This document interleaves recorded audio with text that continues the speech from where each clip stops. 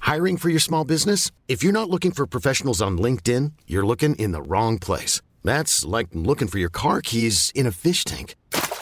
LinkedIn helps you hire professionals you can't find anywhere else, even those who aren't actively searching for a new job but might be open to the perfect role. In a given month, over 70% of LinkedIn users don't even visit other leading job sites. So start looking in the right place. With LinkedIn, you can hire professionals like a professional. Post your free job on linkedin.com/achieve today. Hold up. What was that? Boring. No flavor. That was as bad as those leftovers you ate all week. Keke Palmer here, and it's time to say hello to something fresh and guilt-free. Hello Fresh. Jazz up dinner with pecan-crusted chicken or garlic butter shrimp scampi. Now that's music to my mouth. Hello Fresh. Let's get this dinner party started. Discover all the delicious possibilities at hellofresh.com.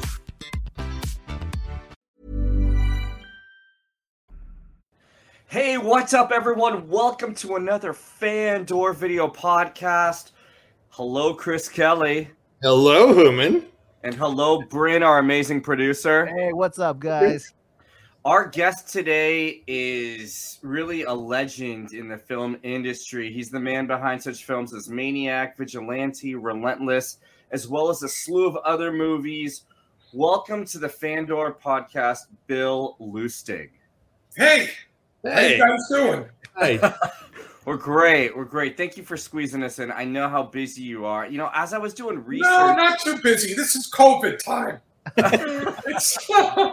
Well, yeah. I was watching interviews on you, and you just talked about how continuously busy you are all the time. So I just figured you're doing us the biggest favor by squeezing us in today. No. I worked out this morning. I mean, I deal a lot with stuff on the phone, and so I'm right now. I'm not terribly busy because of COVID. Oh, okay. I was supposed to travel this week, and next week, and it got canceled. Where were you supposed to travel to? Northern California. I was going to go to the Film Noir Fest in Oakland. Oh, great! Yeah, no, we were just we've had the Film Noir folks on previously on the podcast. Yeah, Bill, if you come up to Northern, I was doing a show in Santa Rosa called Creature Features. Okay, well, I remember Creature Features from Channel 2 up here. That was the regular late night broadcast that they had on Channel 2 up here.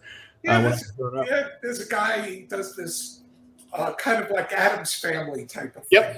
Yep, great stuff. Bill, if you come up to the Bay Area, you have to let us take you out to dinner. Yeah, exactly. I'd love to. Okay. I'd love to. You got to send me all your details. I don't know if it's on your email or not. I will. Send me your details. So listen, Bill. Let's get to the interview here. As I was doing research on you, you're incredibly fascinating. I want to start at the beginning. I want you to tell us about growing up watching movies at the Grindhouse Theaters. First of all, tell us what the Grindhouse Theaters are and your experience, your life growing up watching movies there. Well, I mean, the best depiction of a Grindhouse Theater was in two films, Midnight Cowboy and Taxi Driver, had the best depiction of Grindhouse. The Grindhouse Theaters were these I think they were 22 hours a day. I think they had a couple of hours to kind of pretend to clean them up. But, they used to start showing movies at about 8:30 in the morning, and it would go into the wee hours. And I wasn't much of a high school student. I was going to high school in New Jersey. And when I would get there, I would say, okay, today I'm going to go to school. And sure enough, after homeroom, I would do a Great Escape to the bus stop and take a bus to New York City and go to the movies all day. Nice. So that was my high school. I was watching interviews on you, and you talk about Grindhouse Theaters a lot, but nobody ever said, where were your parents? Like, where was the parental... So where were your parents?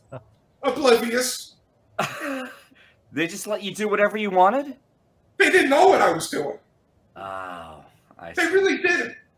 I mean, the closest I ever got to my family knowing what I was doing, when Thunderball came out, I loved the movie so much, I went to see it like 5 days in a row at our local cinema in New Jersey. I just loved the movie. I thought it was the greatest. I still do. And my mother found out about it, and she said, "How dare you waste your money?" I got hell for doing that. So I just keep my mouth shut. I went to see all these movies at the grindhouses, and they never knew. Okay. Tell us the 2 stories that I'm dying to hear about. I want to hear about the rats, and I want to hear about the Texas Chainsaw Massacre story. Well, I went to see Texas Chainsaw Massacre the day after it opened. It opened on a Wednesday. I went to see it on a Thursday. I'll never forget this. And I must have been about, I'm thinking now, I must have been about 18 years old, I think. Anyway, and I'm in the theater, and this was the first time a movie delivered what the poster promised. And the audience went crazy during it. And it was bedlam in the theater. They just loved it. And I remember during the scene where she's being hit on the head with the hammer, and you had the old guy, in that phony mask, hitting her on the head. I had this guy turn and whipped his head around to me. He didn't know me from Adam. He goes, "This is unbelievable. This is unbelievable."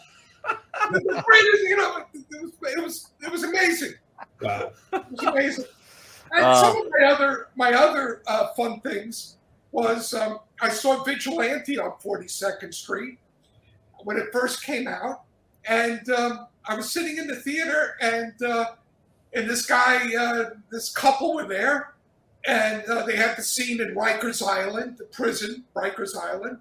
And he's going to his girl, "Hey, that's where I was. That's where I was." It comforts you. Yikes. Let's talk about. Oh, do you remember the last movie you saw in the Grindhouse theaters before they closed in the 90s? I when the Grindhouse theaters were closing, I was living mostly in Los Angeles. Okay. I had stopped being. I was bi-coastal, but not as regularly as I was. Let's see. I think I was thinking about it when I saw the question. I think it might have been my movie Relentless, actually, because I'd always go see my movies on 42nd Street because they would bust me if I put a phony scene in the movie. They would bust me, so I would go to see it because they were, for me, my ultimate reviewers. It's your truth check. Oh yeah. Did you get it accurately? That was my reality check. Was were my audience on 42nd Street, because they wouldn't hold back. Yeah. The movie poster behind you, Maniac, is probably the movie. Cop, actually. Oh, that's Maniac Cop. Okay, well, the movie Maniac is probably the movie that you're the most well known for. I was reading an interview where you said you told people you were NYU students when you shot the film. Why was that advantageous to tell people that? Well, there were 2 things we did. First, we didn't, although we always intended to call the movie Maniac, we called it On the Run. On the slates and in the labs and all the paperwork, it said On the Run, including our New York City permits. It all said On the Run. And we were shooting the movie in 16 millimeter. So I used that to our advantage. And this way, anybody asks, it was an NYU film. It was an NYU film. Because I didn't want to get busted by the Teamsters or have any union problems or anything else. And we all were young. So, I mean, I was 24 when I was making the picture. So, we got away with it. I recommend it. It's a good way to. Student films get leeway that the bigger budget productions don't, or assume bigger budget productions. I mean, we shot the film for $48,000, so we didn't have the money for those things, and we didn't want to risk getting busted. You broke a lot of rules when it comes to the rules. Tell us about shooting with live ammo. Well, that was actually breaking the law. That was the rules. That was jail. Yeah, when we did the scene where Joe jumps up on the hood of the car and fires the shotgun, he was doubled by Tom Savini, and we used a live sawed-off shotgun, double load, full loads, not half loads, full loads. So it would go through the windshield and everything. And right behind the car, shooting towards a busy highway where cars were passing behind the car that we were shooting. I never even thought about how stupid that was. A little dangerous. I mean, we could have turned the car around and no one would have known. But anyway, we fired the shotgun through the windshield. And we had 3 cameras, slow motion.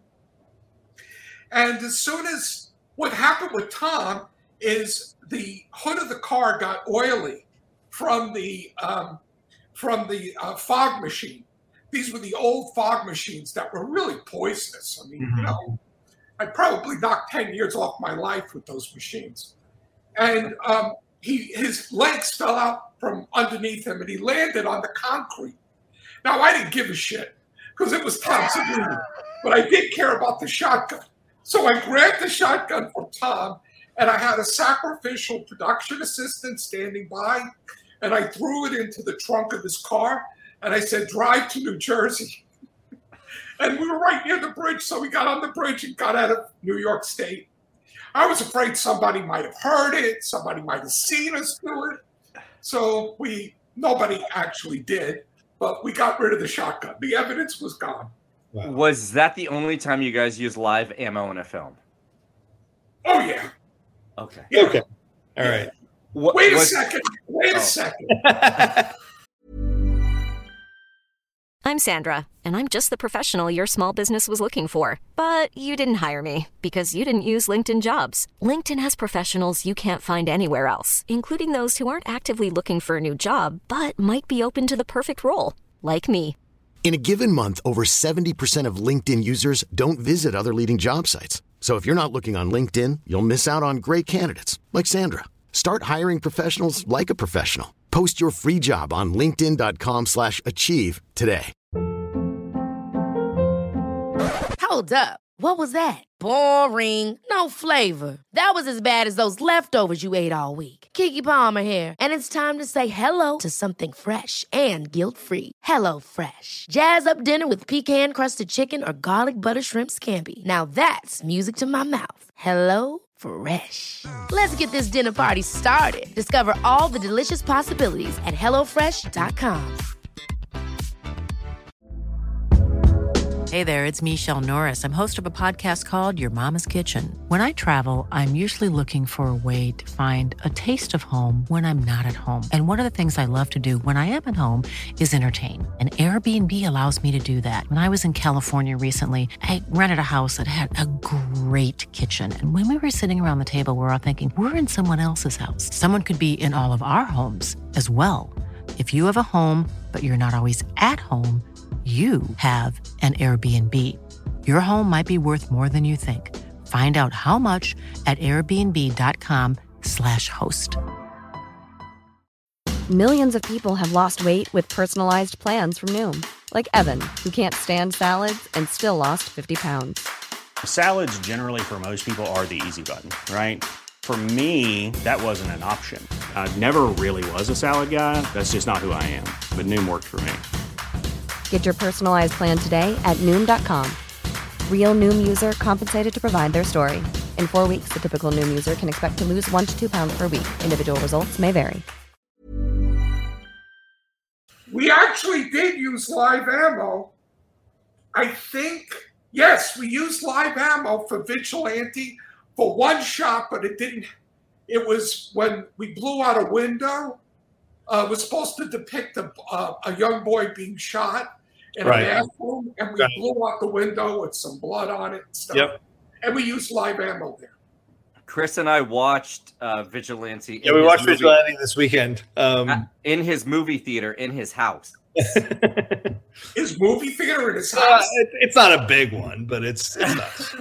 Where do you live? I mean, in Silicon Valley, in Atherton. Come on up. Come on by. Silicon Valley, huh? Nice. I've been listening to the podcast about Elizabeth Holmes. I have such a crush on her. You should make the movie. You should make the next movie about her. Oh no, I want her. Well, she could be the next Vigilante. I think she's so cool. She can break out of prison now. I know. I make a visitor. My friend Scott Bubman has been covering the trial and has done a fantastic job covering it. Is that the podcast? Because that's what I've been listening to. I think it's his podcast that Bad Blood, it's called. Yeah, I think that's right. Okay. I want to talk to you about Billy Bragg. I've been in radio for over 20 years, and I've easily interviewed 30, 40, 50 different porno stars throughout my career. But you're the first director I'm ever interviewing. And I'm just curious, like, how did that opportunity present itself for you to enter the world of porn? Well, here's the thing. In the early 70s, it was the gold rush of porn.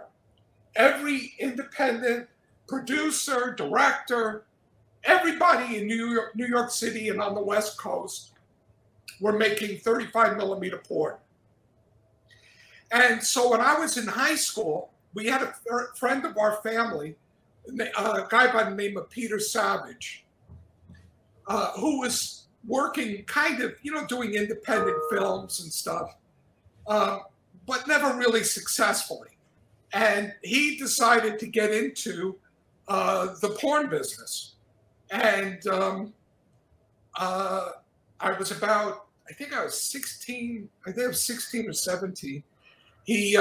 I worked as a production assistant on his movie Hypnerotica. In fact, I just found the poster. I got it framed. Okay. And then that began. It opened the door to me working on adult movies. And what was fun about it is, at that time, my high school guidance counselor, I told him what I was doing when I would cut school. I wasn't going out. I wasn't drinking. I wasn't doing drugs. I was going to work on porn. I'm just making porn. and what would happen is, when I get back to school, all the guidance counselors would crowd into my guidance counselor's office for my debriefing of what went on in the porn that I was worked on that weekend. So the depiction in Boogie Nights and in The Deuce, pretty accurate. The Deuce was bullshit. Okay. Mostly bullshit. Okay. There was some aspects of truth, but man, that thing was ridiculous with James Franco playing his twin. Yeah. I felt like it was like the Patty Duke show or something. It was so ridiculous. And there was some aspects of it that were, that had a ring of truth to it, but the only thing that's ever come out that really is the most accurate recording of the porn business is The Other Hollywood. Okay. You know the book? Yeah, I know the book. Yep. I forgot the author's name. He has an interesting name. Oh, Legs McNeil. Okay. Legs McNeil wrote it. He's the same guy who did the punk rock journal. He did This Other Hollywood. And everything that I had firsthand knowledge of that's in the book is absolutely accurate. So I've extrapolated that the rest of it must be accurate. And that's a really good book. But as far as Boogie Nights, I really wasn't that familiar with the West Coast scene. Right. I met Alex Dorenzi, who was a big deal in San Francisco. And he used to go down to Haight-Ashbury and pick up girls. And those were his actresses. They weren't, They were just like flower children, you know. They had no desire to be real actresses. They just would like to fuck, and you know, and that was it. Nice. So, has the opportunity presented itself for you to get back in the director's chair for adult films? No, it never was good. Look, I made the one. I was 21 years old when I produced and directed my first one. And in some places, I was too young to even go see my own movie. So I wasn't exactly sought after to make adult movies. Right, yeah. Okay, so listen, normally, you know, our interviews are like 15, 20 minutes. I want to end part one here. Because I want to do a second part with Bill. So, Bill, thank you. Yes. We will be back shortly with part two. Yeah. Thank you, Bill Lustig. You should end with a cliffhanger or something. Okay, all right. This is what we're going to talk about in part two. This is the cliffhanger. What does Bill do when it comes to mentoring and teaching up-and-coming directors, and how can you possibly get in touch with him if you want to pick his brain? That's part two. Nice. Ever catch yourself eating the same flavorless dinner 3 days in a row? Dreaming of something better? Well, HelloFresh is your guilt-free dream come true, baby. It's me, Keke Palmer. Let's wake up those taste buds with hot, juicy pecan-crusted chicken or garlic butter shrimp scampi. HelloFresh. Stop dreaming of all the delicious possibilities and dig in at HelloFresh.com. Let's get this dinner party started. Planning for your next trip? Elevate your travel style with Quince. Quince has all the jet-setting essentials you'll want for your next getaway, like European linen, premium luggage options, buttery soft Italian leather bags, and so much more. And is all priced at 50 to 80% less than similar brands. Plus, Quince only works with factories that use safe and ethical manufacturing practices. Pack your bags with high-quality essentials you'll be wearing for vacations to come with Quince. Go to quince.com/pack for free shipping and 365-day returns.